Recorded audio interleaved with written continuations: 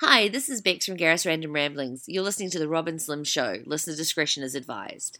I'm back, and I'm ready to put my foot inside someone's ass. That's how it's done.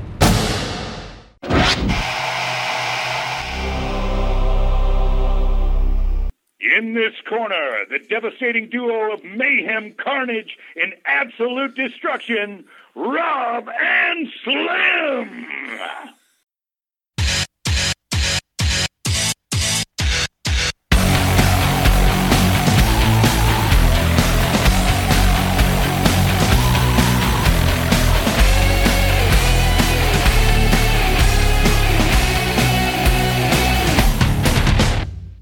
You're listening to Rob and Slim Interviews with Rob.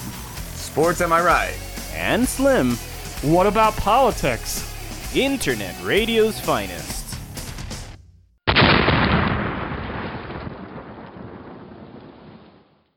Rob and Slim Show, you're the 100th caller. You've won an interview. Yeah! Am I the 8th caller? Yeah! Caller number 8. I won a toaster. Was it a toaster? Yeah, I have an old toaster that he does? Okay, I was going to have an you. Entenmann's mini crumb cake if that interests you, Dan. I got 3 left. I don't know how many I'm going to eat, so they might not be here. But Dan, I also have this really sweet microwave that when you plug it in and start it, it lights on fire. Why have we never used it? Why have we never used it live? It's still just sitting in the Oh, my God. Is it have burn marks? Like those ones that were built into the wall in the 1970s. What about the ones with the metal tray in them, like that? Like ovens have that metal rack. Weren't there microwaves that had that? I don't know how those. Yes, there were. There were absolutely. Aren't you My not cousin supposed to? had one of those, and it looked to me like it was built in the wall, and it was like, who needs this thing? Put a turkey in it, and it's done in 7 hours. Just put it in the stove, right? Yes. God. Seems like a complete waste of time. What's new in New Hampshire, guys? Good to be talking to you again. We're in Jersey, Dan, but IPM Nation is in New Hampshire. That's where we broadcast from one of our places. That's right. Okay, what's new wherever you're broadcasting? Oh, it's all full of news, chock full of new stuff. It's nothing at all, Dan. How about you up in Nova Scotia? Good. Hey, it's all good. I'd totally forgotten you guys were in Jersey. I should know this by now. It's real. All is good. All is good. Winding down into the Christmas holiday, Xmas, whatever you want to call it, season. It's just always good to be hearing you guys. Getting caught up on some replays and whatnot. Hearing Sock Cop and just love the Sock wonderful Cop content. Yeah, thank you. Oh, he's always great. Are you friends with the Sock Cop? Absolutely. That's awesome. Yes. Yeah, I want to stay on the good side so I don't catch no tickets. No, yeah. Do you think he could go up there? Do you think he would have jurisdiction up there in Nova Scotia? Oh, I think he would have to be granted jurisdiction. Just goodwill ambassador. You know what I mean? Yeah, I feel like anywhere would let him get speeders. Anywhere. Oh, absolutely. And they need all the help they can. The stunt driving and everything. They need all the help they can. I didn't know Canada was that wild up there, man. Oh, shit. It can be. Yeah. Yeah. We're not all that friendly. Are you ready for Christmas, Dan? Yeah, definitely. We're heading out of town in just over a week up to Northern Ontario to see family, and just for a few short days. Okay. But it's I haven't been up in over a year, so I've got a niece that's 11 now. One of the nieces is, I want to say, 11 months old. I haven't met her yet. Wow. And I forget how old the other one is now. I should know this by now, but I don't. I haven't seen them in a long time, and of course, given the year I had last year, it wasn't. But hey, always trying to stay on the optimistic side. From talking to you in the past, Dan, you're a minimalist, correct? Yeah. Oh, definitely. So what do you get for Christmas? Just nothing? That's what I would do. I'm a minimalist, so you get nothing. Ideally. And what do you get? What do you get if you get a ton of stuff? Are you just like, I'm not taking this, because I don't need this in my life? That would be it. And thankfully we've got, it's just, I tell people, no gifts, just make a donation to Animal Rescue or something. That's what I figured. That's wow. Yep. I would be that dick. I'd get you a gift. I'd get you an iPad just to be a dick. Oh yeah. Well, hey, I'm open to toasters. Like I was just saying. Yeah. So. Yeah. And Slim's microwave. Build a toaster museum. Nice. And how have your books been doing, Dan? I think last time we talked to you, did you just come out with Let Nothing Go to Waste? And you've had Planned on Parenthood. You've had that one. Planned on Parenthood is 10 years old next year, which is still kind of surreal to me. And I'm now almost terrified to look at it in the sense of just there's always stuff that I would want to change. There's nothing wrong with it. But why don't you put out a revised copy? I thought about that, like doing a 10-year anniversary edition, but the data and everything in it's still pretty raw and fresh in a sense. And the content is still, it's one of the things I remember is, okay, this is going to have a long shelf life. So I don't know, maybe 15 years or 20 years? Yeah. And then, of course, the data will have changed substantially by then, and there might be some more things to throw in. So I did think about it because I could sit down and make do a 10-year anniversary version, but I'm like, no, I'll let it go a little longer because It still keeps coming back. Someone will be like, hey, can we talk to you about this book? I'm like, sure, it's nearly 10 years old or whatever, but of course, happy to talk about it. So it's still getting fresh perspective. So. Nice. And what about Frankie? Is he around up there? Like, do you see him on the regular?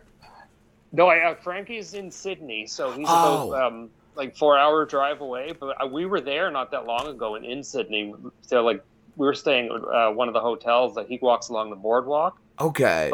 And I just kind of joked with him, hey, Frankie, hope I run into you on the boardwalk. Didn't run into him, but... So Nova Scotia is like a state almost. I always thought it was like a town. Exactly, yeah. It's a province, and you can cover a lot of ground in a short period of time. Okay.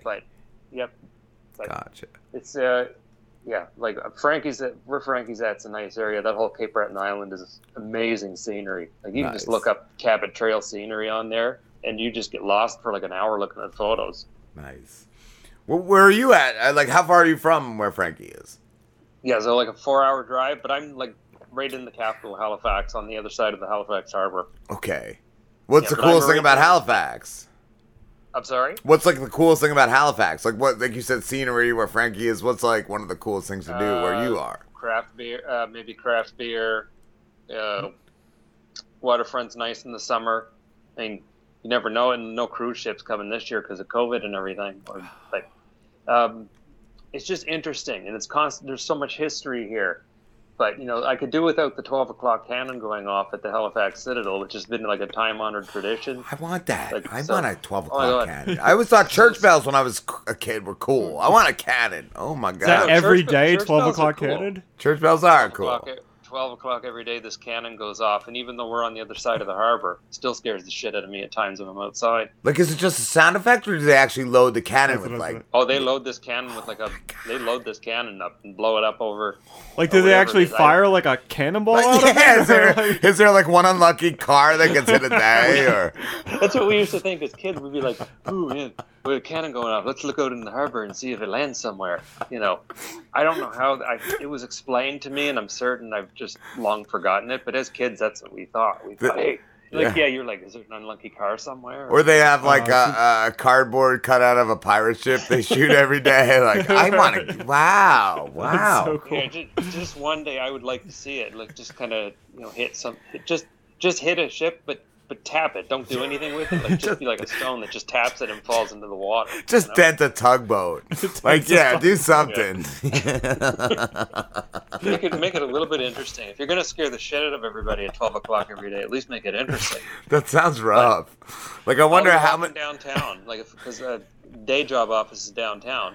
Like, I'll be walking down outside and I'll hear it go off, and you can, 10 or 12 people walking the street will jump about a foot in the air. It never fails. How many Zoom calls has that ruined? Oh my God, I'm certain many, because on a clear day it will shake the building a little bit. Wow! Heard it happen.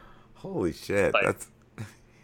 And for someone like me whose hearing is a bit shot, the fact that I can still hear a little bit of it and have it still scare me is something else. I feel like if a cannon goes off in your town every day, your hearing's going to be fucked. Like, I feel like they should be investigated. They're probably at fault for your loss of hearing, Dan. Yeah, historical should, let's just save some people from being scared every day at 12 o'clock. Yeah. So, like, just send a plane through, like just drop a couple fake missiles or something. Like, that sounds terrifying. There's got to be a way, But they're stuck in their ways. It's an interesting place, though. I mean, I'm originally from an hour and a half drive away, so it's on the way up towards what Frankie's would be, right? Okay. And we used to come down here to go like shopping, and then eventually, like, I got to a point where I didn't want to come down here to go shopping, let alone go shopping, right? So, but and then I got to, fortunately for me, in '99, I got to leave and go explore the country a bit and do some other more useful things. So nice. Have you been writing since we last talked to you, Dan? Yeah, a little bit here and there when I can. I'm working on some stuff into the new year for there's a couple like album anniversary. I like doing covering a lot of that music history. Yeah. And a couple milestone next year. I did a lot this year, like stuff that I had put out this year. I had started, like I was writing content for this month starting back in February of this year. Wow. What are some of the big anniversary albums this year? This one, like Black Sabbath, The Mob Rules, so the second Ronnie Dio album, and there were, looking back a little bit, there were a few movie ones too. I covered Ocean's 11, the remake, is 20 years old. I just covered that, and like that to me was surreal because it's like, holy shit, that's because to me it's a funny movie. It's just something you can settle into. There was an Iron Maiden record. There was a bunch of great stuff last year. And a lot of good news stuff too. This, for a COVID year, I'm finding stuff to be pretty good this year. Nice. That's next year, like February, I'm covering something Deep Purple did in 1996, and it happened to be a really, really good record for a mid-90s record from a classic rock band. Yeah, I wouldn't think at that point they would still be putting out like cool content like that. Like, you think they were like, and everybody was like, "Oh, they're done for. No, they're has-beens." And I'm like, no, I don't think they are. And it's already been 25 years since this particular record is coming out, and so I'm covering it, and I've already started working on it, but it'll come out on the day of the anniversary. It'll be sometime in February. Nice. And if nobody picks it up, I'll put it out myself, of course. Yeah.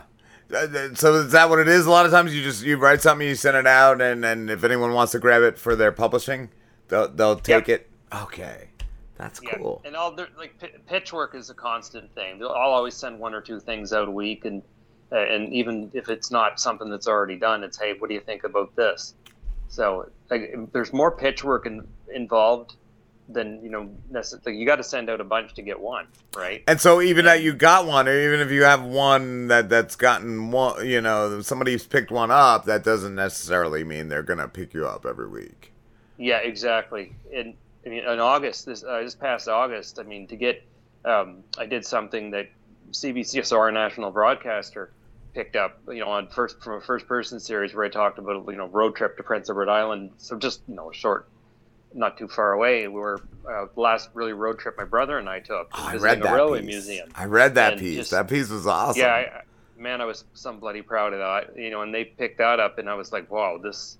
Actually, it's one of the things I can keep going back and reading and going, okay, this was pretty important. This turned out really good. Yeah. And the feedback I got from that was phenomenal. Cool. And there's still stuff rolling in. I mean, Let Nothing Go to Waste is over a year old, and I'm still getting, hey, that's really funny. And I didn't think you were funny. Well, I'm only funny to a few. But it's, I had a really nice review of Let Nothing Go to Waste in the regional magazine here, and I was just shocked and blown away by it. Nice. Dan, do you have some content? Yeah, it definitely is. I was going to ask before we get too much further, because I don't want to make sure we have enough time. Do you have something you could read for us tonight? Oh, sure. I pulled a bit that I'm not sure where it's going to end up, but earlier in the year, I got to someone was talking about being on Tinder, and I got to thinking, I don't know what possessed me to write it. I thought, okay, what if Jesus Christ had a Tinder profile? And then I was just laughing like an idiot to myself, and this is how it sort of looks. And I may put it into my next book, or I may just try to pitch it somewhere. I did send it out. That's what I feel. If it's something that makes me laugh, like I'm pretty sure it's gonna be cool. Like that's how I usually when I come up with stuff. That's just you got to note it up. And now we're all into dictating on our phones, and I still work with a notepad at times. But this, I was like, oh my God, if Jesus Christ was on a dating website. And I think it would look a little something like this. Jesus 2021. That meant his age, supposed age. Middle Eastern descent, love long walks on the water, even longer walks in the desert. Sundays are kind of a big deal. I love fishing and teaching others how to fish. I can be the life of the party, performing magic tricks and talking up a storm and talking down a storm. Really dig holding regular dinners with my dudes at a very long table. And you can find me at many bread and wine bars on Saturday evenings. Family strong family background. Mama's idolized the whole world over, but very much my own man, not a mama's boy. Favorite holiday? Christmas. Absolutely love Christmas. Easter, not really so much. Now, after reading this profile, no matter which way you swipe, I guarantee I'll know about it. Amazing. I love it. So like good. Long walks in the desert. Or the water. I thank you. It's gold. I'd read on Twitter about people being on dating sites, and I don't follow any of that stuff, right? But Tinder's the one you always hear about. Oh, is that the big one? Right. I know the Driz likes Grindr. The Driz, he likes a site called Grindr. I'm a big fan of the Grindr. I like a little grinding in my grind. Well, does the Driz have multiple accounts on Grindr? Just a couple. Just a couple? Okay. The Driz like and then 10. The Driz _01. You got it. Well, man, good luck. You have to set up multiple ones because you want to just get in as many as you can. I got one. It's called Lil Driz. And I make the font real small on that one. Ooh, I didn't know you could work things like that. So one for far-sighted potential and near-sighted potential. I like it. So you definitely are running the gamut there, trying to draw in what you can. I'm proud of you. It's good. You're getting yourself out there. He does what he can. Yeah, he uses what he's got.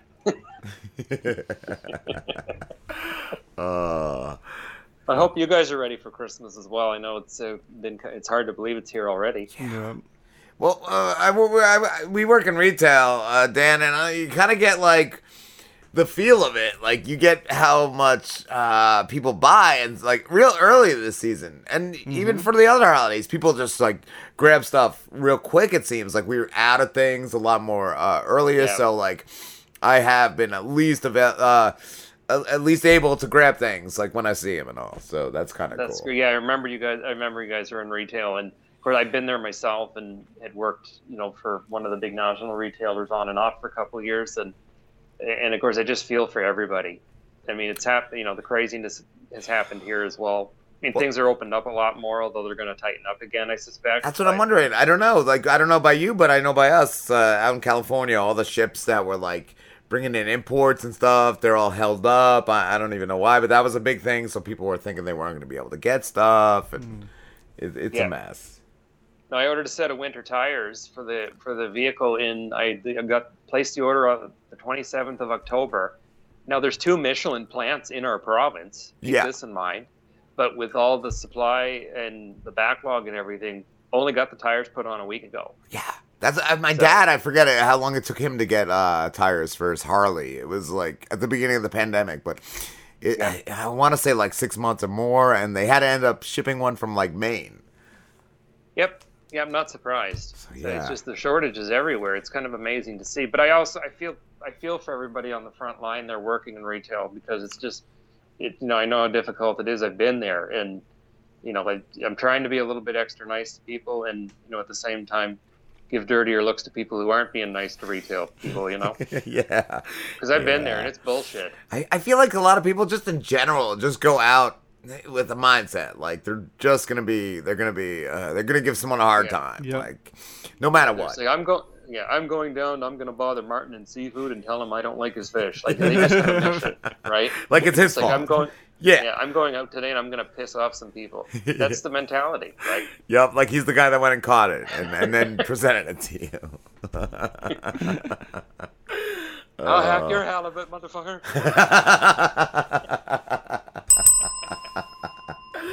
Oh man. What else? I think that Dan, with like the shortage and like the trouble finding stuff is because everyone's still like afraid to work. So there's Yeah. A huge shortage of workers. And I don't know, though. Some companies, too, I feel like are producing things slower just to cash in. Yeah. It's amazing to see. Yeah, I agree. I think you do kind of have to wonder. But even seeing, like, you notice little things. One of the towns near here that we love to hang out in Lunenburg, that when we were there over a weekend, we noticed that, like, one of their Subway locations, and I don't eat at Subway, but it was closed for an entire weekend because they don't have staff. So they were only open for short times during the week. And here it was busy tourist season, and people were coming back. Like, the town was packed full of people. They didn't have what? And they didn't have staff. Oh. Like, so a place that is guaranteed to draw money. Yeah. Like a Subway, because people know the name and whatever. It was closed because they didn't have staff to work the weekends. And that's happening everywhere. Yeah. Yeah, it's crazy. But at the same time, I'm like, look, pay your people better, and maybe you can be open on the weekend. Yeah, we've seen that a lot here. A lot of companies in the U.S. have been raising their rate. I didn't know if you guys had that up there too, where we had the two big grocery chains. They called them hero bonuses, which was a bit ridiculous, and they were giving retail workers a bonus for so long, but then they ended up just taking it away. Oh, it was ridiculous considering the kind of money they were making. There's no reason they couldn't have kept those wages in, and better yet, paid them better. So yeah, that's what I'm saying. Like, some of the major ones here, they've kept that. So, like, that's cool. Like, I figured that was the same. None of them have kept it here. Out of the big guns here, none of them have kept it. Damn.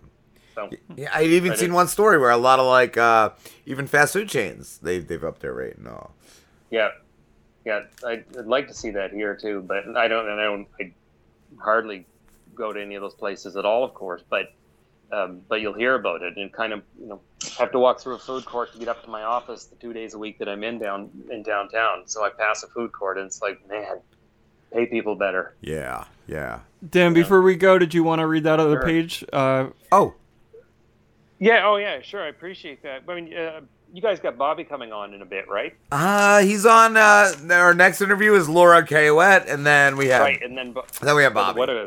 What a great interview that's going to be with Laura coming in. That's great. But with Bobby, I covered a bit of, like, I was a wrestling fan growing up as a kid, and there was a pretty big scene here in Atlantic Canada, and there were some guys like Randy Poffo and Lanny Poffo, so Macho Man. They worked here back in the 70s. So I touched a little bit. I'll excerpt from it's called When Wrestling Was Real, and I'll just get a little bit of the ways in before I let you guys go. So when wrestling was real, it was a con job that I completely fell for. The violence, the storylines, we believed and bought into it. We thought people who worked the inside of the wrestling ring were legitimately fighting. Some grown-ups kept telling us goofy kids that it was all staged. We didn't believe it and never wanted to. My grandfather knew it was staged and still found entertainment value in it when we went to the matches at the old stadium. Saturdays meant wrestling was on television. Sport was at such a crescendo that it was on multiple times during a weekend. For a couple of years, my brother and I and our friends never missed it. During the summer months, the promotion Atlantic Grand Prix Wrestling went on the road with a great roster of performers. There would often be multiple shows happening on the same day in different places. Sunday night was our night in our hometown of New Glasgow. The draws were always solid, and the performers and promoters made really good money. My dad was never really a fan, but saw how much we all enjoyed it. My grandfather would be in it with us, hollering towards the ring area. So you could imagine a thick Scottish accent permeating through a cigarette smoke-filled crowd, and heel wrestlers wondering why some guy in a loud Scottish accent was yelling obscenities at them. And I lost my place there. The promotion would sell photographic prints of the bigger stars in the business. So they'd have these tables set up with, like, Roddy Piper and Hulk Hogan, guys who never worked in there just to make money, right?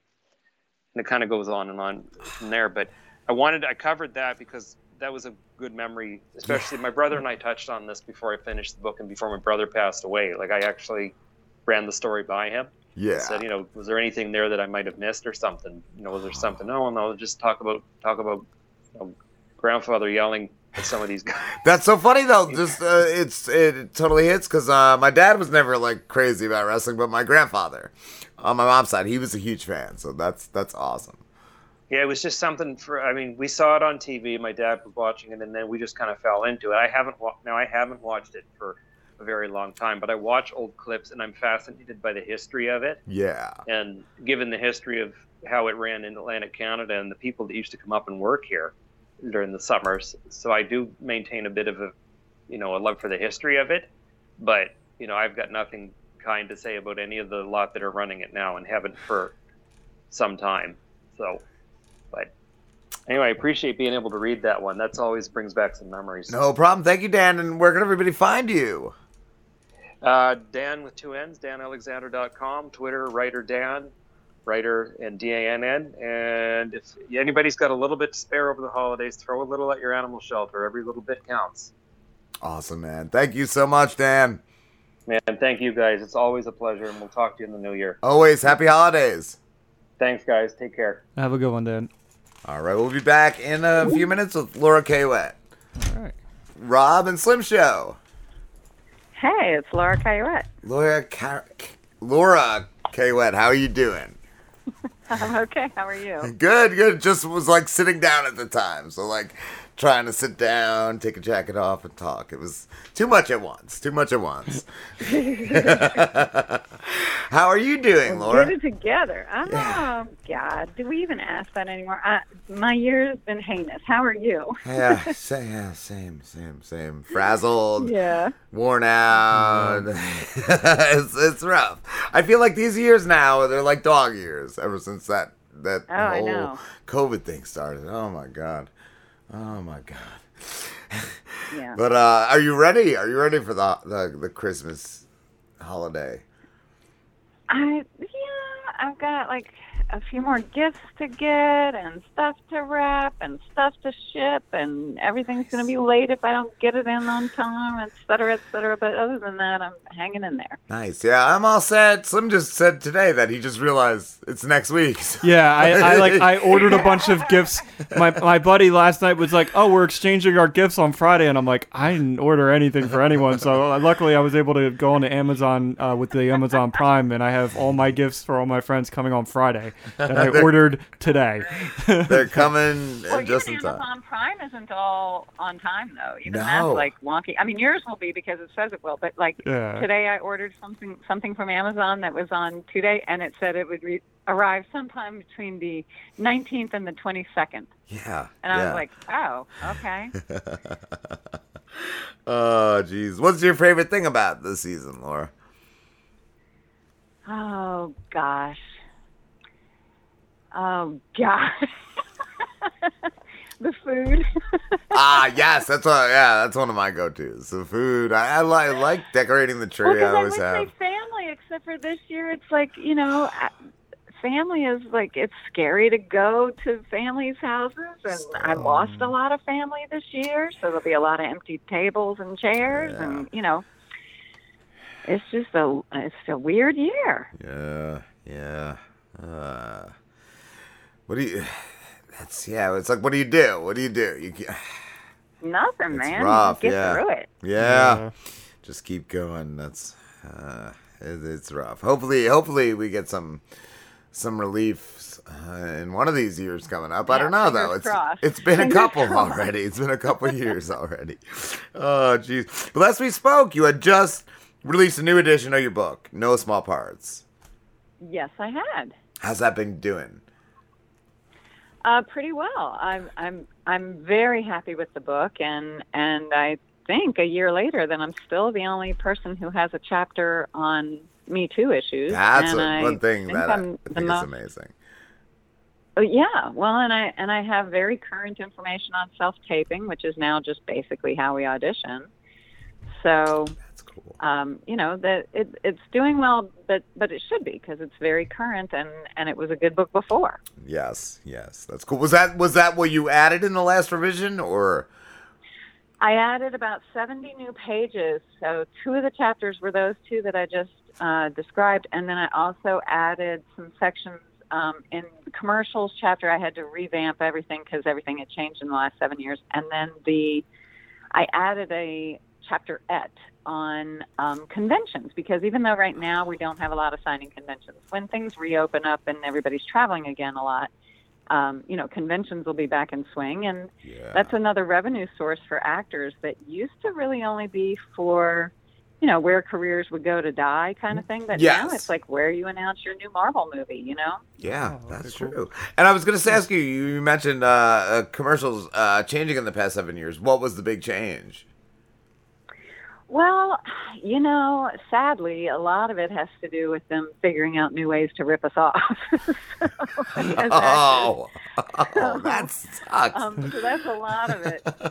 But and the biggest change is that there's so many new ways of receiving commercials. Commercials are now part of, whether it's streaming or on your phone or in your Facebook feed or whatever, commercials are now everywhere. Yeah. And so there's all kinds of new contracts and all that kind of stuff that has to do with the new ways we see commercials. I was wondering too, with them being in more places or more available, if the pay had gone down from that. I don't know. It just kind of seemed like it would.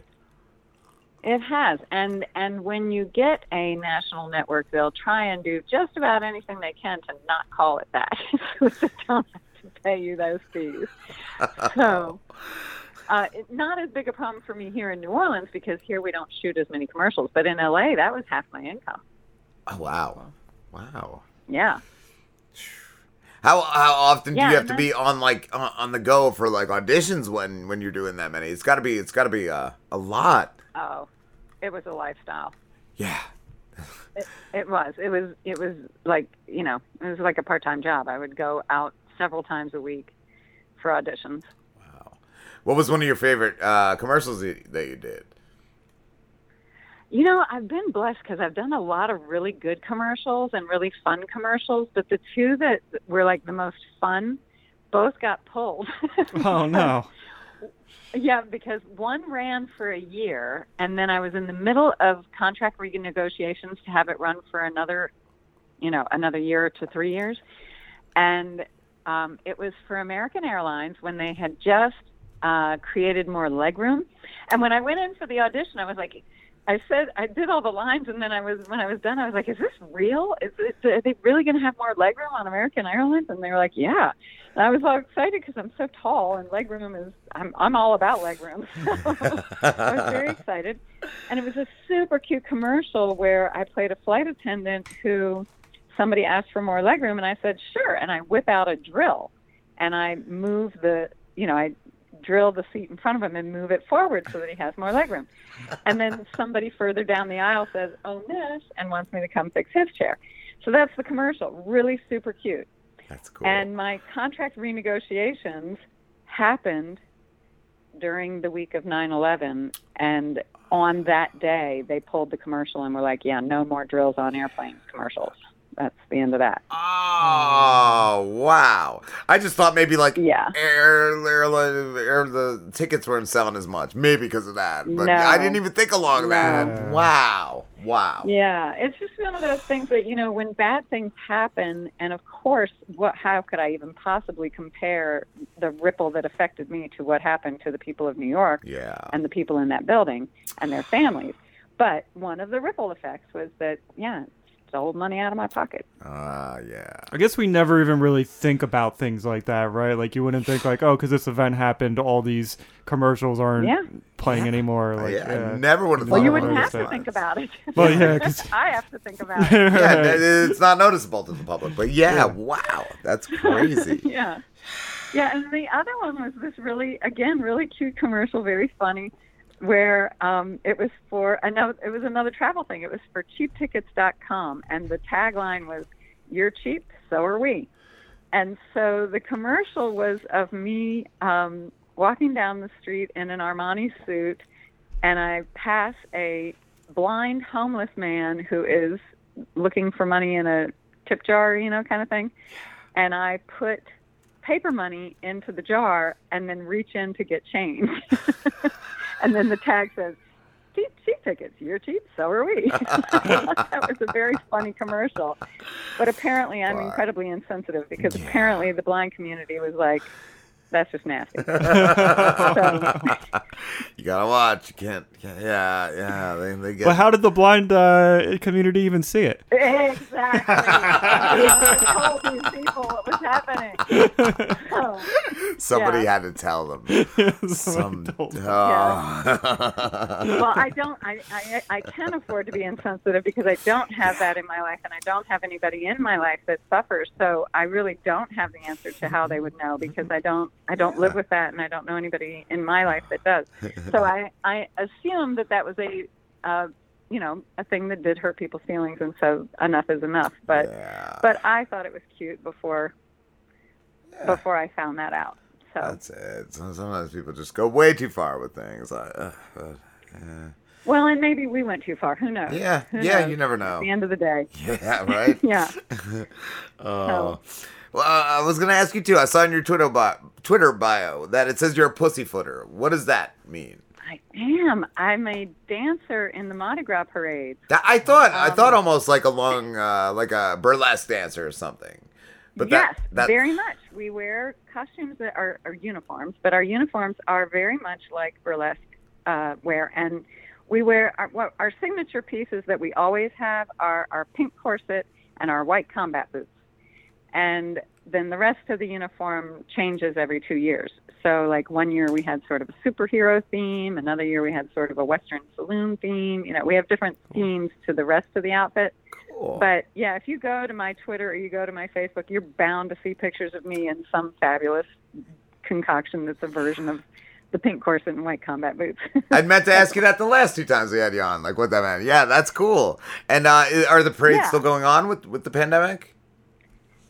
Well, they hadn't been, but now we just did the Halloween parade, and that was the first parade that had rolled in New Orleans, since the shutdown in March of 2020. Okay. So, so the Halloween parade rolled, and we rolled with it, and everything went well, and we did not have a spike in COVID after the parade. So the city went ahead and is moving forward with the Mardi Gras parades. Cool. We did cancel the Christmas parade, but that had to do less with COVID and, it had to do with the effects of COVID, which is to say they couldn't get the money and the security and all that together to throw the Christmas parade. Gotcha.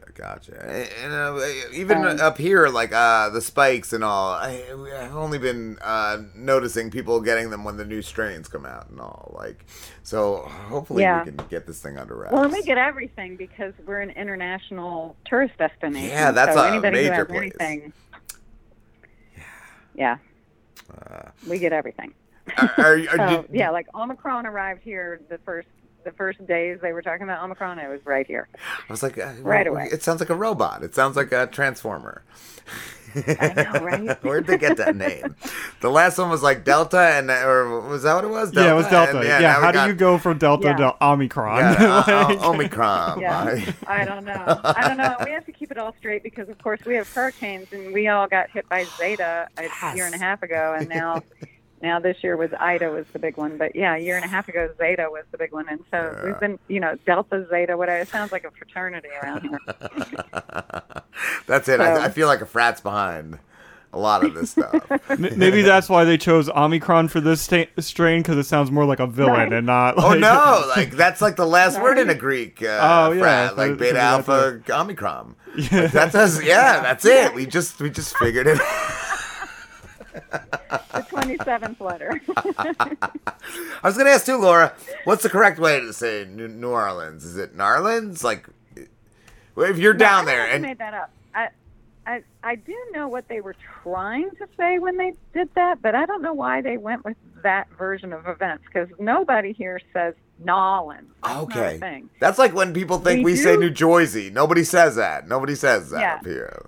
No, we do combine it into one word, but it's, if I were to spell it, instead of N-A-W, which is what they do, what I would say is N-E-W or N-U-W-A,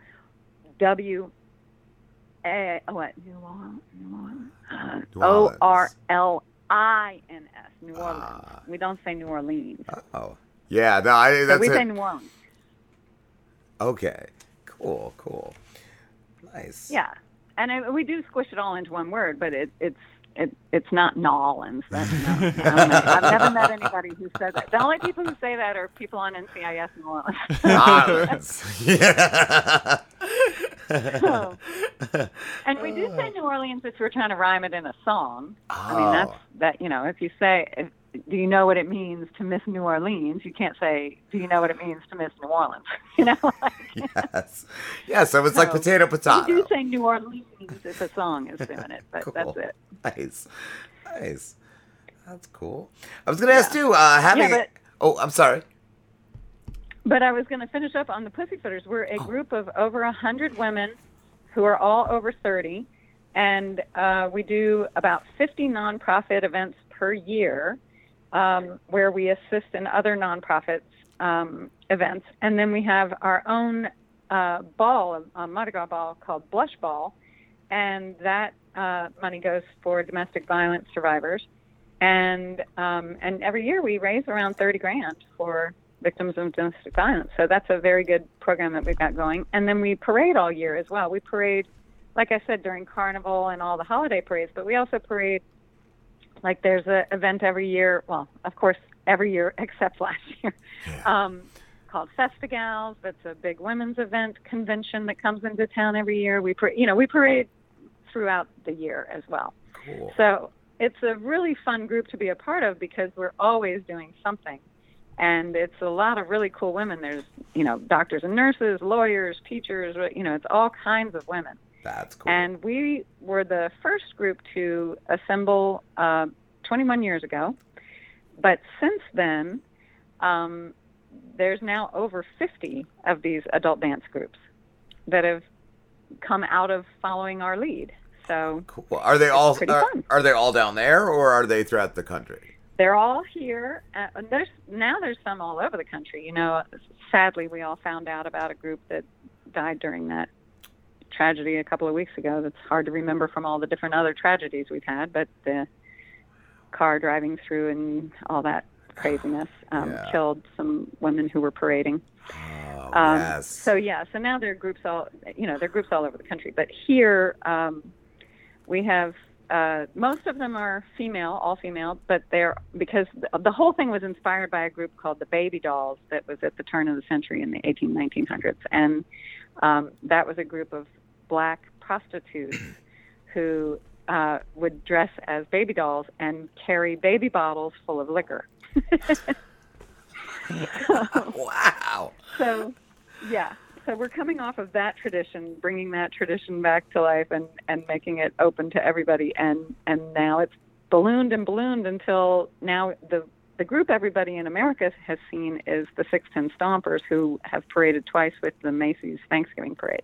Yes. That's cool. I was going to ask the Baby Dolls, though. Was that during Prohibition?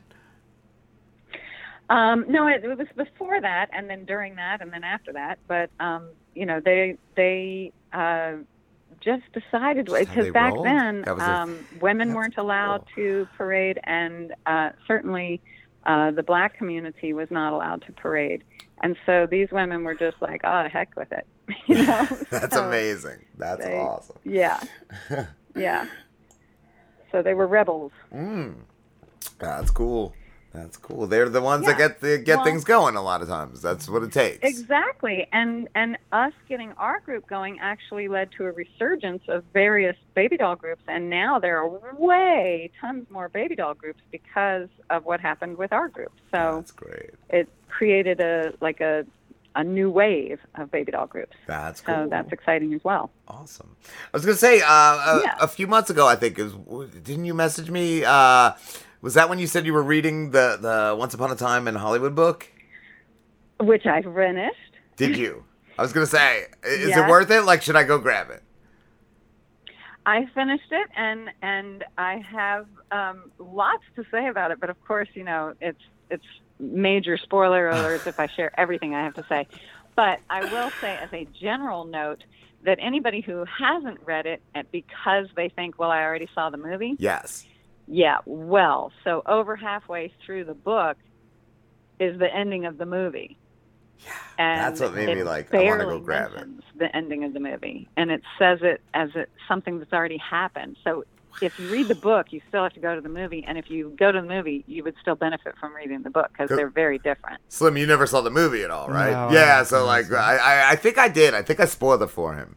He probably doesn't remember because he drinks a lot. Yeah. But so yeah, no, but it's it's definitely worth going to the book then. Like when you told me that about halfway through is the ending of the movie, I'm like, I really want to get this now and see what happens. Is it just as tense, Right? Laura? Is it just as tense as like the scene where Brad Pitt's character went to the farm or some of those? Well, see, all that's now handled differently. Like that scene is there. That's handled through the eyes of the girl who is hanging at the Squeaky Fromm character, who is hanging out with the old man at the farm. It's told through her eyes when Cliff arrives. Now, it's also told, we also see it through Cliff's eyes as he's going there. But when we get to the ranch, we're in that character's eyes, and the character that was Dakota Fanning played. So, yeah, so the book can do things that the movie, it would have been cumbersome for the movie to do, but it's easy for the book to do. So that's great. So that was just like Quentin, is that how it went down? Did Quentin read that book and then what he took from it and made into the movie is what became that movie? Well, no, he made the movie, and this is a old thing that used to happen a lot in the 60s and 70s. They would do dime store book versions of the movie after the movie already came out. So like you would see like Serpico, and then you would go to the drugstore after and buy the book for 10 cents and read the paperback of the movie. And they would be very, very similar because the person who wrote the book would just be creating a book of the movie. Okay. So this being Quentin doing it, instead of just author to be named later, Quentin made the movie and then he made the book. Oh. Yeah. So it's in a way that is something I've encouraged a long time with him that I'm really excited about, which is that I don't know how much you know about Quentin's writing process and what it is that he leaves out of his movies, but I'm sure you've heard that things get cut. Yes. Yeah. Yes. And for time. And with the book, he doesn't have to do that. And so every idea gets to be a good idea, and every idea gets to find its place. And he doesn't have to cut it out just because it won't fit in 2.5 hours, Yes. So, that's why Kill Bill was 2 movies, because it was just way too long for one movie. Right. I remember, well, but let me tell you something. I can tell you from the original script of Kill Bill that before the script that I got, that everybody got, that were the actors, before that script was a previous script that opened with like a 7-minute Mickey Mouse cartoon from back when Mickey Mouse was like in the Steamboat days, in the black and white days. And it opened with this Mickey Mouse cartoon about rats. And that never even made it to the script that all the actors saw. So things like that, he gets to keep those in the novel. Yes. That's cool. That's awesome. So it's maybe what the movie would have been had he been able to. That's even cooler. I didn't even realize it was that he had wrote the book. I will say, no, if he had never made the movie, this book would be very different, I can tell you that. Because if he had never made the movie, then of course he would have taken the time to describe the flamethrower scene. Whereas when you're reading the book, it's like a half a sentence, because he assumes you've already seen the movie. Yeah. That scene was amazing. Oh my God. Right. But in the book, that's just like a sentence because he assumes you've already seen the movie. Yeah. But as you they're meant to be a companion. They're meant to be like, if you liked the movie, you'll enjoy the book. If you liked the book, you'll enjoy the movie. Like they're meant to go together. That's cool. Super cool. Yeah. I was going to ask too, Laura, I've worked with Quentin on multiple occasions. Do you ever randomly hear from him or do you contact him? Well, to be clear, he and I started as friends. So, that friendship is outside of having done movies together. So cool. Wow. His life has changed a lot, though, now. Yeah. Because now I doubt he hangs out with any of the old crowd so much because he's now a husband and a daddy, Yeah. So, yeah. And he has, a tiny tot, and he spent a good chunk of last year in Israel because of the COVID. So, he's got a whole new life now. Yeah, that is something. That is something that changes. I always wonder too, like, is it tough growing up as like somebody like with him as your dad? Like, it's a lot to live up to. I can't even imagine. I have so many friends who are second generation. I have a bunch of friends whose, in particular, whose fathers were famous. Yes. And I can tell you that in LA, what that does is sort of normalizes you, because you then are not somebody who pursued going to LA. You're somebody who grew up there. So it's a different kind of, like the stereotype of people who are attracted to LA is that they're on a single-minded mission, and so they're, of course, going to be very focused on their own dream, and they're going to be, all about their own dream. And, it's hard to get the attention long-term of anybody who's trying to make their dream come true. Whereas if you grew up there, you didn't go to LA to have a dream. You just were born there. Yeah, you're going to be there either way. Yeah, so you might be much more balanced. It's my experience is that the people who grew up there tend to be more balanced than the people who pursue going there. So they already understand, like, how everything works, kind of. Yeah, that's cool. Well, and it's just normal to them, Yeah. It's just normal to them to be surrounded by people who do this for a living, and so they don't have a starry-eyed idea of, oh my gosh, look at all that cool stuff on TV. I want to be part of that. They grew up on sets, or they grew up around musicians, or they're used to a different kind of lifestyle. Yeah, that's cool. Laura, thank you so much, though. Yeah. I can't believe we got to wrap it up. It's always great talking to you. Oh my gosh, it's so fast. Always does. Definitely, this is our last season, and that's also why I reached out to have you on again, because we've always had such great conversations. I know. It's just so much work. Well, I'm sad to see y'all go. I'm very excited that you included me in your last season, and that you included me in the show all along. It's been really a privilege. I appreciate it, and it's always been an honor. Always an honor having you on, Laura. Where can everybody find you? Well, I'm still on Twitter at No Small Parts, KNOW, the name of my book. And you can also find me at lauracayouette.com, which has links to all my other things, YouTube, Pinterest, whatever, and then I have a Facebook pro page, and that's it. But lauracayouette.com is probably the best way to find me. Awesome, Laura, and yeah, don't be a stranger. Even though we're not doing the show anymore, always feel free to message or any of that. All right. Well, you guys have a wonderful holiday. Thank you so much for including me, and I wish you well going forward. Thank you, Laura. We wish you the same. All right. Take care. Y'all have a great night. You too. Rob and Slim Show. Hey, it's Bobby Blaze. Bobby Blaze. How are you, Bobby? Season's fucking greetings. I'm doing great. How are you guys?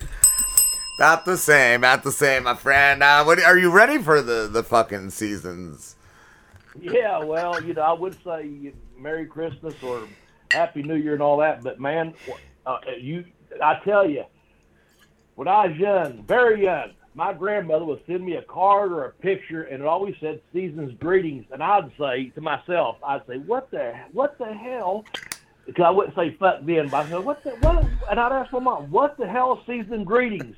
And I cursed at a young age, so excuse the language. But I say, "What is that, Mom?" And she goes, "Well, it means the whole season, from Thanksgiving to Christmas to New Year." And I just didn't get it, and so I just was like, "Well, fuck that! I hate it! I hate season's fucking greetings. Fuck the seasons. Tell me Happy Thanksgiving. Tell me fucking Merry Christmas. Tell me Happy New Year, but don't fucking tell me season's greetings. Don't lump it all into one. Yeah, it's like a cop out. It's lazy. Exactly. It's lazy. Right. How you guys doing, man? How you guys doing? Good. As good as it gets, Bobby. We're rocking out. We're in our last season, and then you're definitely somebody we had to have back, because every time we had you on, it's always a great conversation, a great time. Man, when I got your message, it was kind of twofold feelings. I was like, man, I know how much goes into a podcast. You guys have been on it for years and doing great, and it's always been an honor to be on it. So, part of me is like, oh, man, I enjoy their show, the Robin Slim show, and then part of me was like, I definitely was honored that I was asked. And also I want to send a shout out to Jeremy over to the Geekish Cast. You guys had him on last week. Yeah. I listened to that on YouTube. Actually, I watched it earlier today on YouTube. I appreciate you guys just reaching out to us and letting us be a part of your podcast, man. You guys are both great. I wish you guys, as they say, good luck in your future endeavors, man. Thanks, man. And I feel like we'll pop up here and there. It just won't be as regular as it is now. Right. And when I heard you guys say you might do some movies and stuff and pop up, I popped for that. I was like, okay, that's cool, man. We've done that in the past. Some of those. Here and there where we'll just watch a movie and do a drinking game and just have fun. And it's not as much as, like, you don't have to put in as much, research and work into it. You just sit there and you have fun and you just spat out a couple things. One of our, on YouTube, like 2 of our movie shows are like some of our top videos, like regularly. Like people are still checking them out. So that's a cool thing. Right on. That is cool. Very cool, man.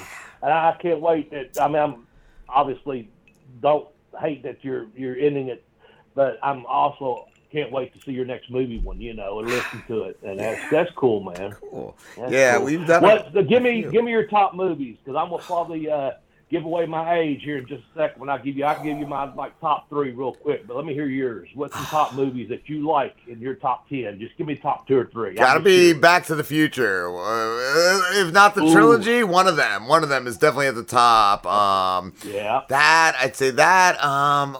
Let's see. Dazed and Confused. I know Slim hasn't seen. Absolutely good one. That's a really good one. And oh my gosh. Ooh, a third. I put those 2 up there. But I'm going a little bit different way.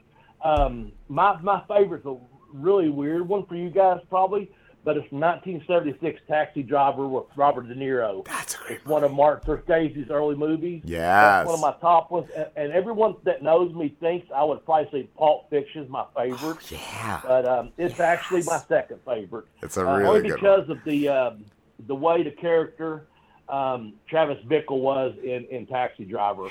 But now Godfather would be number 3, but I count them both as 1 and 2. All right, man, fuck yeah. Those are really good movies. And Dazed and Confused. I love Dazed and Confused, man. And my God, I popped huge when Back to the Future came out. Yeah, good choices. Man. And before you said a Quentin movie, which Quentin, he's got some amazing movies. I was thinking, oh my God, did I lose it already? I don't know.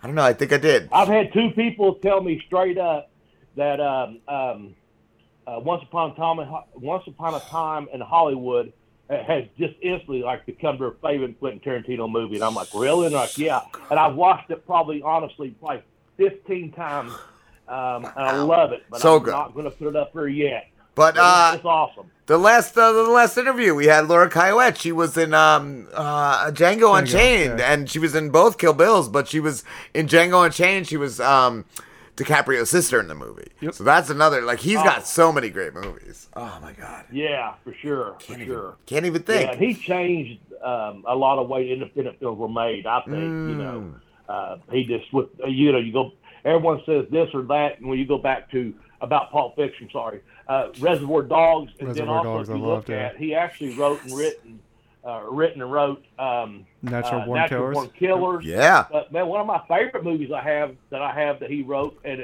he sold it was True Romance. True Romance. If you haven't seen that, go back and fucking watch that. Yes. Kilmer was in that, right? James Gandolfino. Young James Gandolfino, Brad Pitt's young. I mean, of course, everyone's fucking young in it because it's fucking 30 years ago. You know what I'm saying? Yeah. But, man, if you have not seen True Romance, people need to watch that. That's another great one. Christopher Walken, Christian Slater, Roseanne Arquette. I can just go on. The talent in that movie is huge. So good.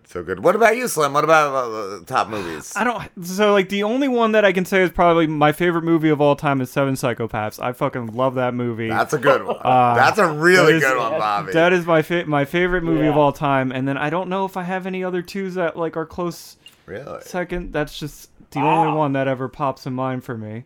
I probably have some in there that I really enjoy, but Just mentioning Taxi Driver. Me and Slim saw Joker when it came out, and that gave me Taxi Driver vibes, like that Joker movie. Hey, yes, absolutely. And I read some things online, and I saw those references. When I held off on watching Joker. I waited till it came out on DVD, Blu-ray, etc. And I was like, I don't know if I can watch this because I was in a bad place, like mentally, like dark thinking. I don't know. And I wasn't in a bad place. I was like, God, man, I don't know if I can watch it. And when I did, that vibe is definitely there, man. He's the underdog, you know. It's him against the city and him against the world. I wasn't even in a bad place, but I felt after we saw the movie, I needed like an hour to just decompress and that movie. Like I said, I loved it, but I would never watch it again. It hits really, really crazy, really crazy. Yeah, that's what happened to me. I was like, I was hanging out with this chick at the time. And my son, my nephew, a couple other people had seen it, and I was like, I've heard this review and that review, and I said, look, she was like, yeah, let's get it. So I got it, and we watched it, and I told her, I said, man, that was good, but I'll never watch that fucking again. Sorry. Yes, I loved it, but I would never watch it again. Compressed. Yes. I can't. I see it pop up sometime, like as a, on one of my feeds or whatever, and I'm like, no, not tonight. I can't do it, man. I thought about when it came out on DVD. I thought about grabbing it, but I'm like, no, I'm not going to watch that again. That was fucking crazy, crazy. No. And I actually, drove by. I took out my time. I went out of town for a couple of days, and one of my sons again and my nephew, they're like, oh, there's this big theater. That's where we saw the Joker at, and they're telling me because I'm out of town, blah blah blah. And I was like, I'm not watching it. Just forget about it. And like I said, I watched it, but after it went off, this chick and I, and she was a traveling nurse, and that's not bragging, boasting, anything. At the time, she was visiting me for, personal reasons, etc. And I was like, man, I like you, I just needed time to decompress after. I was like, I'll never watch it again. Whether she has or not, I don't know, because she's moved on, Yeah. But I was like, I can't watch that, man. Yeah, I never felt compassion for him, but it still made you feel weird. Yeah. Like, that movie was weird. Oh, the acting was great, man. I mean, that you can't, the writing, the acting, the everything about it, but I was just like, nah, no thanks, man. But I got that Taxi Driver vibe for sure. Yeah, for sure. And I still felt like, I don't know how, the entire cast and crew wasn't in, a year of therapy after that. That movie was Good point. I would have been. If I had any part to do with that, even as an extra. I felt even if I brought sandwiches, I feel like I felt after watching it like I needed a therapy session. That was yes. That's excellent, man. That's funny as fuck. That's excellent. God damn. I wanted to say real quick, so recently I had told my friends that I had never seen Step Brothers, and they were like, "You never seen Step Brothers?" That's great. So they made me watch Step Brothers, and they're like, "Oh, did you like it?" I was like, "Yeah, it was okay." I'm just not crazy about comedy movies, but I bring this up because there is one comedy movie that I really like, and it's funny because it's Ready to Rumble. That was the third movie I thought of, and then I lost. I was thinking Tropic Thunder. Tropic Thunder is up there too. That's one of my top comedies. It would be like Ready to Rumble because I just have fond memories of watching that movie over and over again as a kid, and that's at the height of the WCW and stuff when I was into all that. I loved Ready to Rumble. I talked to a friend of mine that's in the wrestling business, and he was like, "Man, that's my favorite movie, is Ready to Rumble. Don't argue with me." And I was like, I'm not arguing with you. I'm just like, I was there at the time when it was making it. I wish I could have been a part of it. But, I wasn't offered, even as an extra. That's good and all that. But, I can't believe you haven't seen Step Brothers. But Ready to Rumble, that's it's up there. And I don't know, man. If you're a wrestling fan, some people just really, really hate it, and others really, really love it. I've never seen that one. I think there's in between on that. Oh, you never saw Ready to Rumble? I've never seen that. You never saw Ready to Rumble? Which one is that? That's not... Ready to Rumble is the two guys that go on a road trip because their favorite wrestler, the King. I don't think he's a Jerry real the wrestler. King Lawler. Yeah, was he's he real? Was it Jerry the King? Yeah. You didn't think he was real? Bobby wrestled Jerry the King. Bobby got the belt from Jerry the King. That's who it was in the movie, right? Was it Jerry the King Lawler, or was it just another guy that? It was another guy on there. Actually, King was a different character on there. It wasn't Jerry the King Lawler. Okay. It was the comedy guy. He was, hey, baby. He was the, hey, baby, hip toss. He just had a little, his whole deal was like, I think he was always in a drunken stupor in that movie, or stupor rather, and he'd just go to the matches. He'd go, hey, baby, hip toss, kind of deal. He definitely wasn't Jerry King Lawler. Oh, okay. Yeah. It sounds like, I don't know. It was like a wrestler they made up. Him. Yeah, it was but just a wrestler they made up. Yeah, so was it these two guys? I worked with Jerry King Lawler this past summer, actually. Really? It's really cool to catch up with him again. Yeah, just a show over in Beckley, West Virginia. It was a really big show, actually, with ASW, and I got asked to be as a manager, and it was Jerry Lawler against Shane Storm.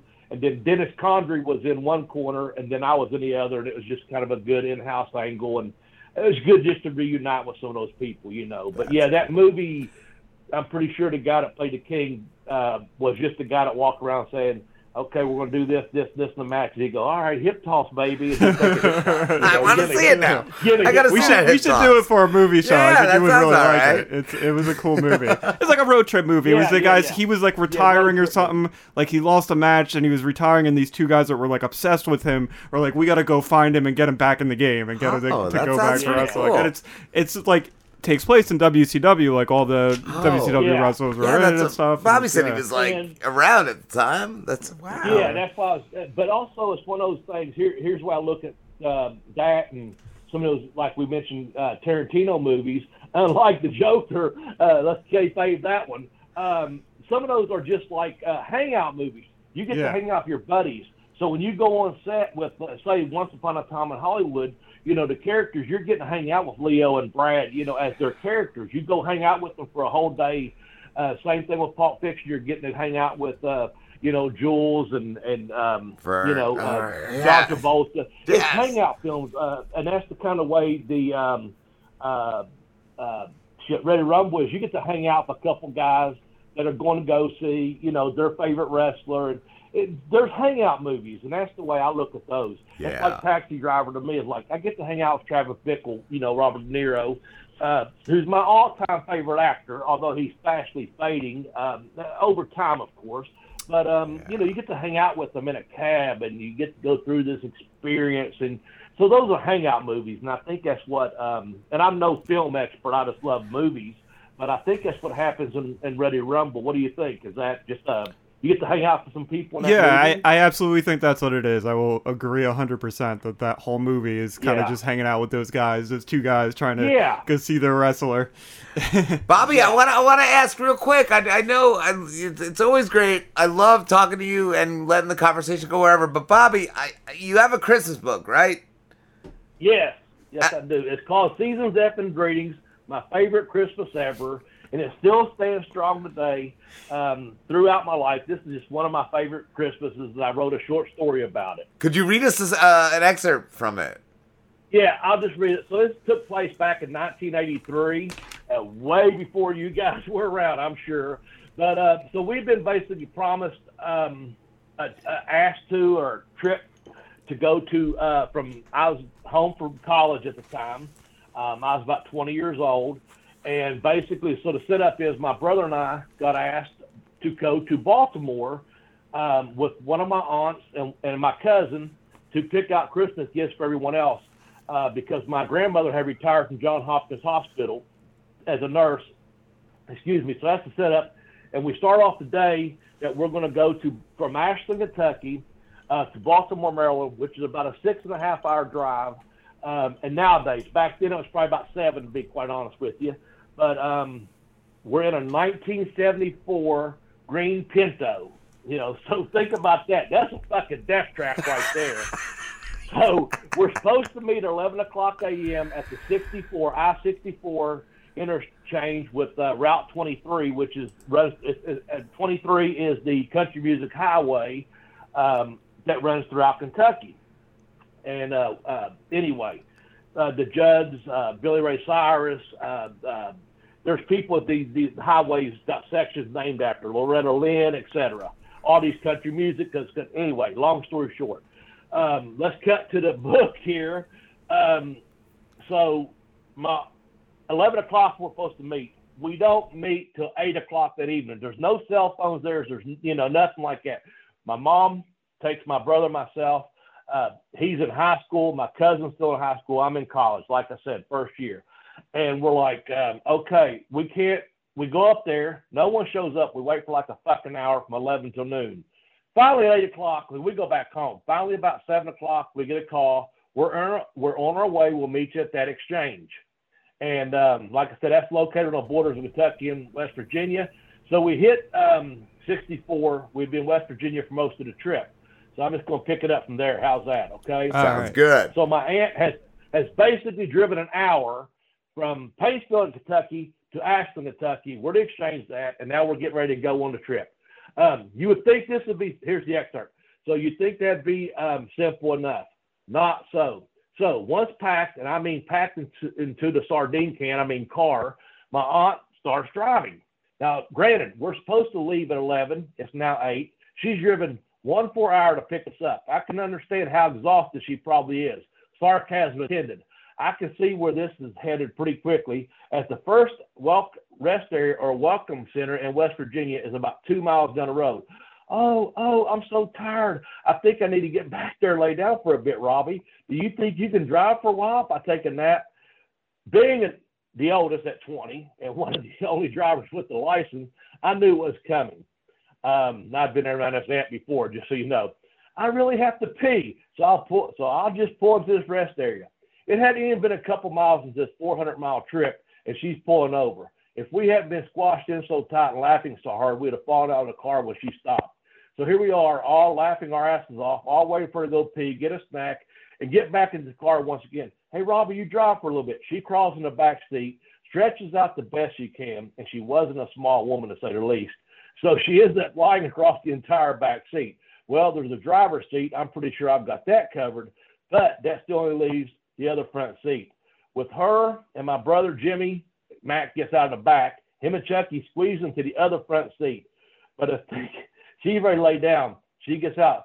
Get in, boys. We got some driving to do. That's what I say. We got some fucking driving. So here I am, 20 years old, hardly no experience on the main highway, basically. And that's kind of the gist of it. And there's a light dusting of snow that comes, blah, blah, blah. Anyway, nowadays I can drive to Baltimore with my eyes closed. Not that I would suggest that to anyone. Yeah. And do it in 6.5 hours. But back then it was a different story. Yeah. Several missed turns and still no word from the back seat. I realized 2 things. The gas indicator was on E, and it didn't stand for enough. And 2, we're lost somewhere in Virginia. It had been miles since I had passed any Maryland signs. Anyway, blah, blah, blah, fast forward. That's where it's at. I pull into a station up there. This is back way before 24-hour gas station, just so you know. And so it just gets into where she wakes up and she goes, I'm driving. She wakes me up when I get to Maryland. Well, in the middle of nowhere in snow, driving under the speed limit by now, I'm sure you had enough time to hibernate back there, Snow White. But anyway, I said to myself, and that's just the gist of it. It takes us 12 fucking hours to get there. Once we get there, we got to stay at these my grandmother's sister's place. And it's fucking, I don't know, it just goes on. It's like the goddamn Addams family. And basically from there, my other grandmother who lives there, she sends us a ride over from one of my uncles like 2 days into the trip. We're like, fuck, we got to get out of there. So she picks us up, or my uncle picks us up, takes me to see my other grandmother, and we go to another uncle's party. Now, you know me. This I'm 20 years old. Yeah. So I'm telling my 2 teenage brother and cousin, whatever you do, don't get drunk. Don't get drunk. Because we're going to this other uncle's party, Christmas party, that's a couple days after Christmas, so it's kind of Christmas, New Year's. And, man, I swear to you, I think this is the only time in my life this has happened, and I swear to it to this day. Yes, I had a couple drinks, but I think someone fucking mixed me, or the brownies were loaded. You know what I'm saying? Yeah. And man, I got fucked up more than a can of fishing worms. And all night, my brother and uncle kept saying, and they had a couple drinks. They was, like I said, 18, and probably 14. And I kept saying, whatever you do, don't get drunk. Don't get drunk. And, man, I got so fucked up, man. I'm just saying. It was like, God damn. This sounds like it needs to be a movie. This needs to be a movie. So I had to see some of my female cousins who was only cousins by marriage, and you're sitting there thinking, well, they're not really our cousins over there. And, you're partying, you're 20 years old, and the oldest cousin was like 21, but the other ones, I'll just say, okay, they're close enough. But you're like, it was a fuck. Anyway, we ended up going downtown in Baltimore, where I was at just a few weeks ago. I had to go for another situation, but that fucking Inner Harbor down there, where, we're like, oh, man, down there shopping. The whole idea was, guys, we were supposed to go pick out Christmas presents the day after Christmas on the 26th when shit would be on sale, and my grandmother had given us giving us her credit cards. That was the whole deal. And we were supposed to buy stuff for the other three cousins on that grandmother's side. Me and my brother and my cousin, male cousin, supposed to buy fucking our gifts, plus gifts for two females, another male cousin, and we're like, well, fuck them, they ain't here. Get them some socks. What are you going to get them? And we ran those fucking credit cards. That's what I was going to say. It was just a whole trip, man. I'd be getting everything. It's my best trip, though. Yeah, that sounds like an amazing trip. And then on the way home, the aunt that we stayed with, she loaded us up on a bunch of fucking food, turkey, ham, pies, all that. We're in this fucking Pinto. My brother's in the front seat, okay? My cousin and I was in the back. The Pintos, which are, were not the best design for cars. The back windows were those little triangles you pushed out. The window didn't roll down, this and that. And my brother started eating. By the time we left Baltimore, he started fucking eating. My cousin and I was in the back, and hey, get a drink of water. So anyway, he starts drinking his chocolate milk somewhere into the trip. We're like, cause we had to stop and get gas somewhere in Virginia, and we're like, man, don't do that. He's been eating pies and fucking ham and turkey the whole fucking travel. Like, slow down, man. My cousin and I was in the back laughing like motherfuckers the whole trip like lunatics. Anyway, my brother says, we're right outside of Charleston, West Virginia. He says, and her name was Brenda. He goes, Aunt Brendy, you got to turn that heat down and turn off that country music. But at the time, none of us listened to country. And we're like, it is that old, the twang country, So he says like three times, and she's got the fucking heat blasting in this little Pinto. And she's taking up the fucking 3/4 of the goddamn car anyway. And he's up there been eating and then starts drinking that chocolate milk that's been fucking warm by now. And all of a sudden, he says, Aunt Brandy, for like the fourth time, please turn down the heat and turn off that country music. And no sooner he says that, Jawa, he just lets it go. He fucking pukes into the fucking dashboard, into the fucking vents. And I start going, Jawa King, Jawa Earl, you're hurling. Well, by that time, my cousin and I, we can't stop laughing. But anyway, when I start saying that smell hits those vents. Again, I'm in the back seat. I'm trying to open the fucking little window that opens just about 3/4 of an inch. When I hear someone puke or smell it, goddamn it, I'm letting it go. Yeah, that's where I'm at. Like almost. Just hearing it. Me and my cousin puking up the back two windows that don't go. They're not roll downs. They're little, And anyway, so the whole deal is we're like 70 miles from home, and my brother fucking pukes into the dashboard, into the heater vent. It's just a goddamn catastrophe of a trip. But it's season's fucking greetings. My best Christmas ever. There you go. Oh, thank you, Bobby. That was amazing. And Bobby, we have to wrap it up. I can't believe it, man. It goes so fast. I wish you guys the best of luck. You too, my friend. Thank you so much. I'm glad to have been a part of the last few years with you guys. And I really look forward to your movies that you're going to come out with, some segments here and there. And I do wish you, seriously, season's fucking greetings. Season's fucking greetings, Bobby. To have the best rest of the year possible. Yes, sir. You guys too, both of you. I appreciate you. And on Twitter, what is your at, Bobby? It's at Bobby Blaze? I'm at Bobby Blaze 744. That's my only social media. I'm on Twitter at Bobby Blaze 744. Of course, you can follow me also with the at Bell to Bell Blaze podcast. Jeremy runs that at the Geekiest Cast. He runs that. Just find me at Bobby Blaze 744. That's where I'm most active at. I love all the interaction on Twitter, and I appreciate it very much. And sincerely, guys, thank you both. Rob and Slim, thank you so much. Thank you, Bobby. Have a good one. You too. Rob and Slim Show, we're back with late night host TC RESTANI. Am I on the air officially? Officially on the air, TC. How are you, my friend? Unbelievable. Always a pleasure to talk to Rob and Slim, my brothers from New Jersey.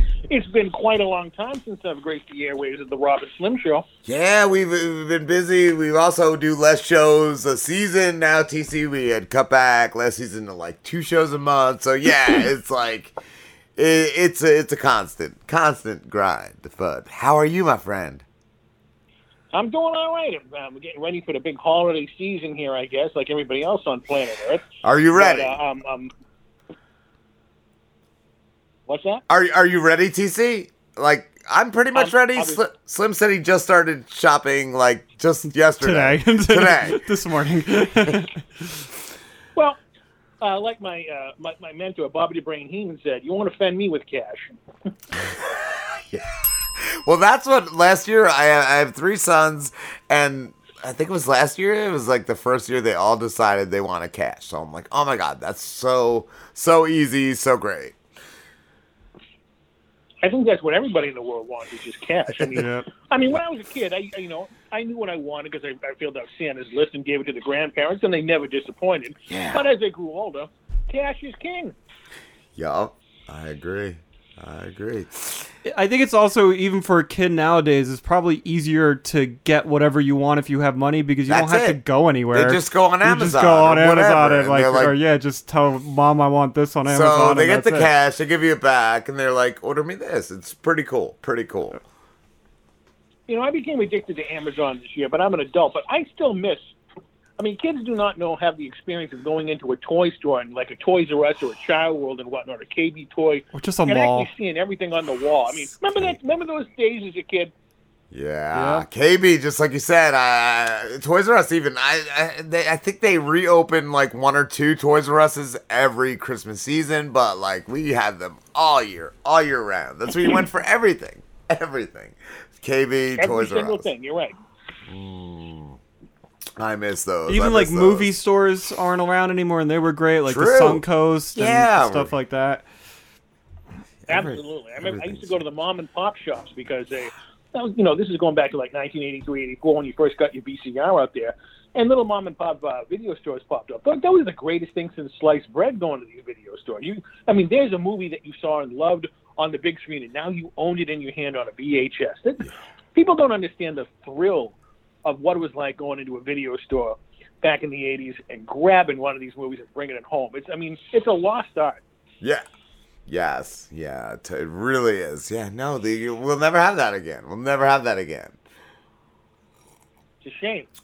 Yeah, I guess it's you got to make way for progress, I guess. I don't know. I don't know how it's progress. I mean, all right, do I have streaming services? Yes, of course I do. Of course I do.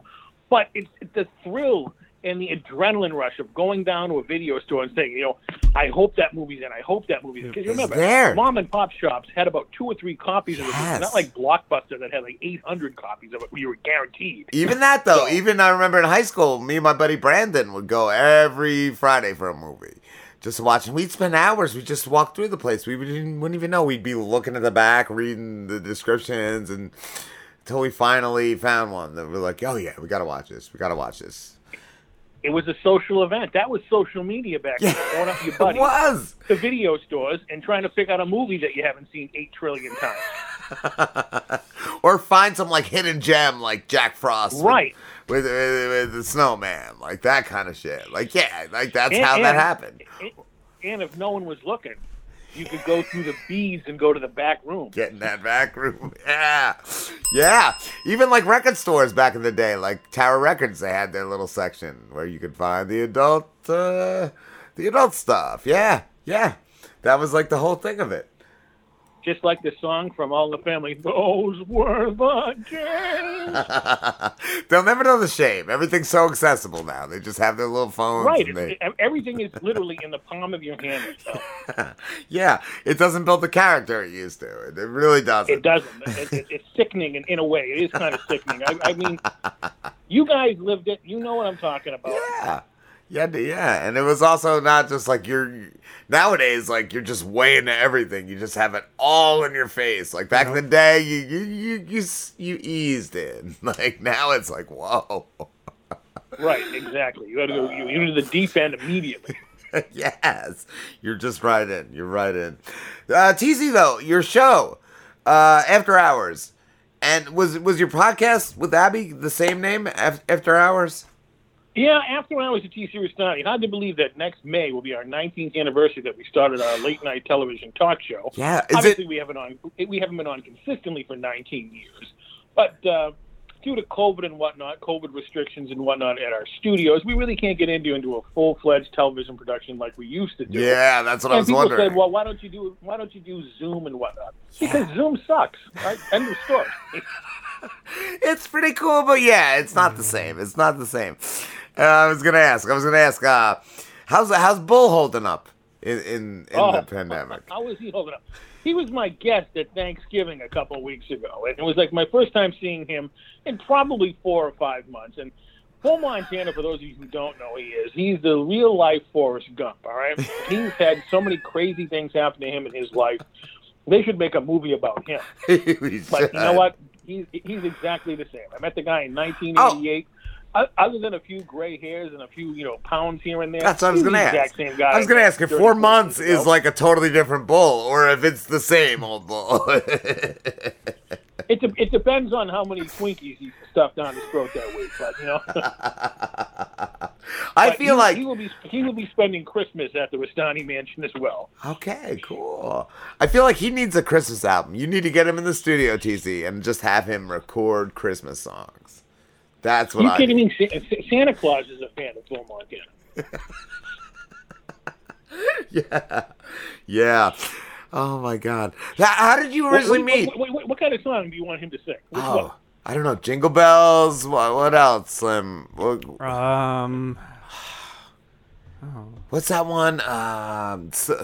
Silver Bells is definitely one of my favorites. I love to hear him sing that. Some Rudolph the Red-Nosed Reindeer?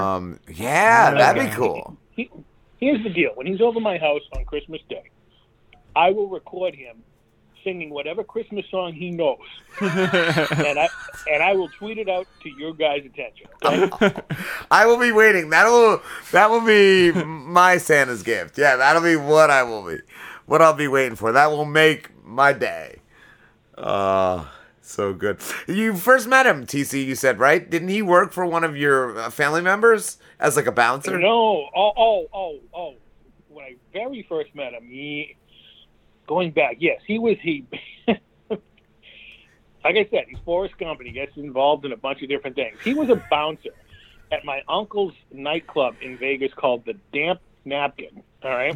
Damn napkin. Yeah. And this was so far off the strip. It was in New Jersey, all called. But that's how I initially met him. And then years later, when I used to go to the wrestling at the Boston Garden, I used to see him carrying in Hulk Hogan's bags. So, I mean, there was a few years gap between the Damp Napkin and the Boston Garden. But that's how I initially met him at the Damp Napkin. A few years go by, I see him carrying Hulk Hogan's bags at the Boston Garden.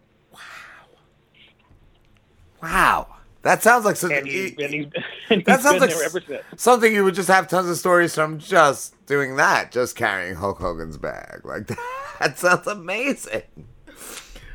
Before you guys officially retire, I'm going to get him down here to the studio. You guys can talk to him, and he'll tell you some fascinating stories. I would love that. That would be amazing.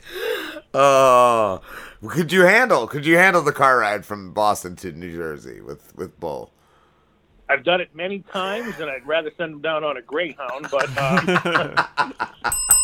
now, are you guys? I heard a rumor you guys may be retiring sometime in 22. Yeah, this is our last full season. We'll pop up here and there, but this is our last of like a regular schedule show coming out. Okay. Well, we may be down in New Jersey at the end of April for the Chiller Theater. Okay. We can arrange something.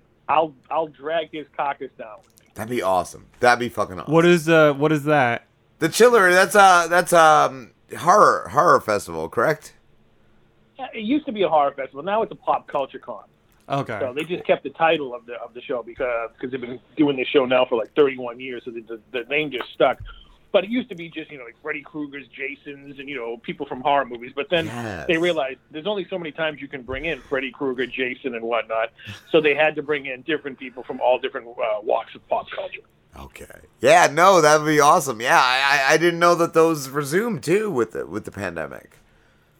Well, I can just still, like I said, I can drive him down there. Yeah, just tell him. Slow down in front of your house and just ease him out of the vehicle and come back in about an hour. Just tell him it's a Chiller Fest. He Yeah. doesn't know it's Slim's house. Yeah, I'll just write Chiller Fest on the door, and yeah. Bull Montana only. As long as you got hamburgers and hot dogs, he'll go. I'll I cook got it snack myself. cakes, but yeah, Slim's got a I'll set the- microwave. yeah. He's gonna get everything. Catches on fire. As easy as 1, 2, 3. I'll get those frozen White Castle burgers. We'll be good to go. Those are good. I Yeah. do. I can rock those. I can rock those. I don't think he's ever had a White Castle because White Castle isn't in our area up here in Boston. Oh, they don't go up that far. Yeah, they're around here. There's one in Tom's River, which is about 20 minutes away. I love the White Castle. Yeah, the first White Castle I ever went to was in New York City, about 2 or 3 blocks down from the Port Authority. Wow. And this is going back probably 2007 or 8. And that was my first experience with White Castle.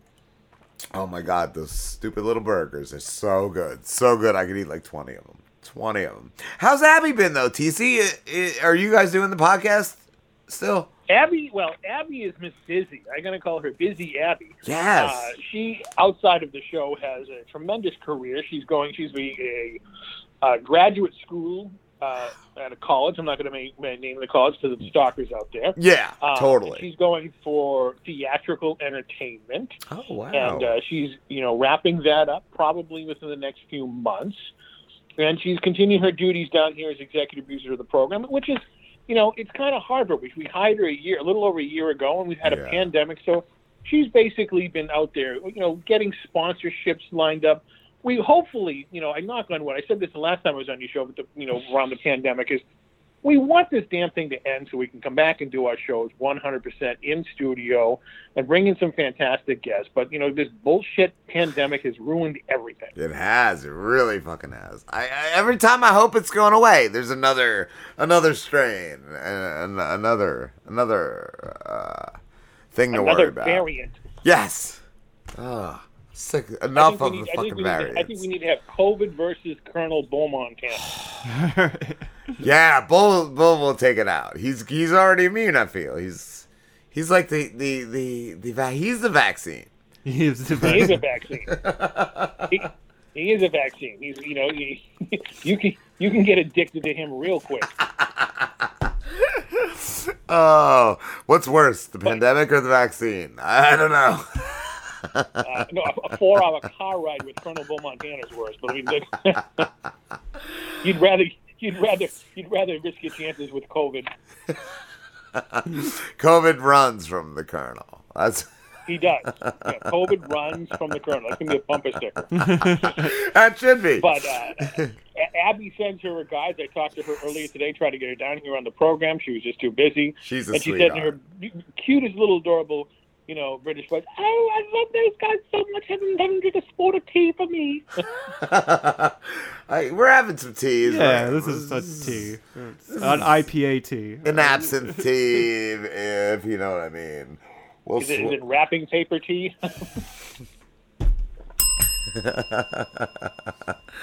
Oh. Hey, it's legal here, so don't worry about it. Yeah, it's totally legal. I bought it here. That's all I know. TC, there you go. Do you have any plans? Do you have any big plans for when the show comes back full force? Yeah, I do. We've had guests lined up that wanted to come on the program, but they're just afraid to because I don't blame them. I don't either. They've been getting sick and whatnot. And our production crew, for those of you who don't know about the show, you can look us up online at tcrestani.com. We're a late night talk show, and the greatest compliment I ever got was from a guest who said, "You guys are like the Tonight Show from the Twilight Zone." And I took that with the biggest round of applause in my book because I like the Tonight Show from the Twilight Zone. Yeah. And my production crew, I want to give them, they've been off for a year and a half, but in their real lives, they work for major television stations here in the Boston area, like ABC affiliates, NBC affiliates. So they really can't risk getting sick to come down and do our award-winning talk show as much as they would like to because they have to support family and, all that other stuff. So we totally get that. So, no one's going to appreciate you unless you go away for a while and make a big return. So that's what we're going to be doing, hopefully sometime in 2022, unless the Montana variant comes out of nowhere. That's a variant I don't want around. Oh, you've actually hung around with him then, huh? No, I can't. I'm only kidding. Full Montana is one of my best friends in life. He's one of the most unique individuals you'll ever meet in life. But he is the foil to TC Restani. Yes, he's amazing. I was gonna say, does he ever hit you up at random times for like some crazy thing, like to bring him something? Always. Bring me some hot dogs. You're talking about a guy who doesn't have a cell phone, who's never had a cell phone, right? Really? Still to the day. When we were doing the show, right? When we were doing the show, I used to have to call his house phone, which he has, and leave a message on his machine and say, Colonel, we're doing a show on such and such a day. You got to be here at such and such a time. So on particular show dates, I would get no less than 4 or 5 different random cell phone numbers on my phone. It was Bull borrowing people's cell phones wherever he is, at a bus stop or on the subway or wherever the hell he is. So that's one of the unique communication skills of him. So whenever we do a show, and I get these random phone numbers I've never heard before, I wouldn't want to answer those. I wouldn't want to answer those random numbers. I'd be like, I don't know this person. But when you got Bull in your life, you gotta take those calls. Oh, you do. You do. He's called me a couple times. He's like, hey, I ran out of ketchup at my house. You think you can swing by and drop me off at the Walmart? It's like you can't wait until the sun comes up to get your ketchup. I mean, come on. But he's the Colonel. You got to do it. You got it. Everybody loves the Colonel. Yeah. That's great. That's amazing, TC. It is amazing. It's. I've been blessed by being surrounded by talented and unique individuals in my entire professional career. That's all you could hope for. The Colonel goes back earlier than the professional career, but it's just amazing. It's like the Wizard of Oz going down that yellow brick road. You never know who you're going to stumble into. Yeah, that's true. If you were to tell me, 19 years ago when I did, or coming up on 19 years ago when I did the first show, that I'd still be doing this and talking about it to people on podcasts from around the country, I wouldn't believe you. Yeah, that's a long run, man.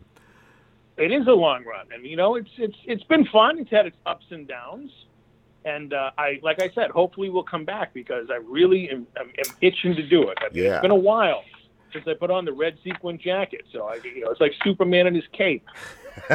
Yes, that's it. Like right now, I can't wait for the break, but like I feel like at some point it's gonna be like, oh my god, we gotta do it. We gotta do this every week. No, because once you get this in your blood, you can't get rid of it. No. I don't care how many transfusions you get, you can't get rid of it. Right? No, you can't. You cannot. Now, you guys have been doing this now for how many years? Since 8, right? This is our 8th, right? Yep. Yeah. 8 years. All right? And it seems like 5 minutes, right? Yeah, when you think back, like literally. Just blink of an eye. Just the fact that we've been going that long, It seems like we haven't been, but at the same time, you do feel it. You do feel it. Right. Now, now you think maybe you'll do some like quarterly specials throughout the year after you guys have semi-retired. Yeah. And then you guys got a huge audience. I mean, you guys do this on a weekly basis. We were doing our show on we would go in once a month and tape a couple episodes and whatnot. But I couldn't imagine trying to line up guests week after week after week. I mean, that takes a lot of effort, and you guys should be applauding yourself for that because I follow you guys on the social media. I see who you got coming on and who you had on. It's incredible. when we used to do it weekly, we used to do it 4 times a month. I would book at least 2 months in advance because, it's a lot of work. A lot of work goes into it. And I feel you guys had it easy because you're doing it over the phone. You know, just imagine trying to do that in a live studio setting with people and directors and people coming in from all over the place. It's very difficult. Yes, I mean, totally. we had to stay regionalized with the guests. We couldn't bring in someone from New York or California or Texas or wherever. Yeah, that does limit you. And we used to, I think we do 4 guests a show now. I think we used to do 6 at one point. Yeah, we had a longer show. I remember at one point, we cut back and I was like, how did we ever do that? Yeah. Extra hour or whatever it was. What did we do? Did we start at 5? I think we started at 5 guests a show, and then we went to 6, and then at one point we went to 4. Yeah, because and then 4 was kind of the sweet spot. Yeah, yep, that was perfect. Mm-hmm.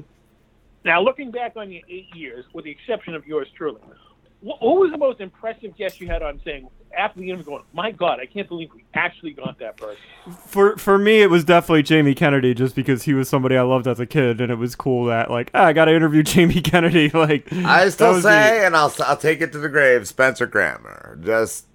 From Rick and Morty, she voices Summer, and also the fact that she's Kelsey's daughter. Just so cool. So cool. Oh, wow.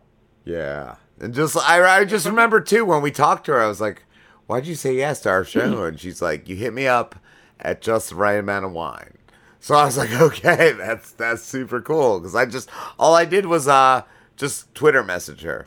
Would you come on? And she was like, yeah. There you go. So, that's the way to do it. But like you said, I have to say that when it's all said and done, the most impressive guest that I think I've had on the show was obviously Mr. Miyagi himself, Pat Morita, when he was drunk on our show on our very first broadcast. Dude, that's amazing. My sons just I think it was the past summer I got them into Cobra Kai, and so before I let them watch that, I made them watch the original Karate Kids, and they love him. They love him. Oh, you have to. I mean, the guy was an icon and whatnot. Literally, I was thinking of this the other day. He died in 2005, and he really was off the radar at that point in time. Yeah. I may have been the very last talk show that he ever appeared on. I feel like if it wasn't, it was one of the last. I've gone on a YouTube deep dive of him. I've seen. I don't think I've seen anything after your interview with him. Right, because he lived out in Las Vegas or whatnot. So it could have been. I mean, we had him on in May of 2003, and he passed away sometime in 2005.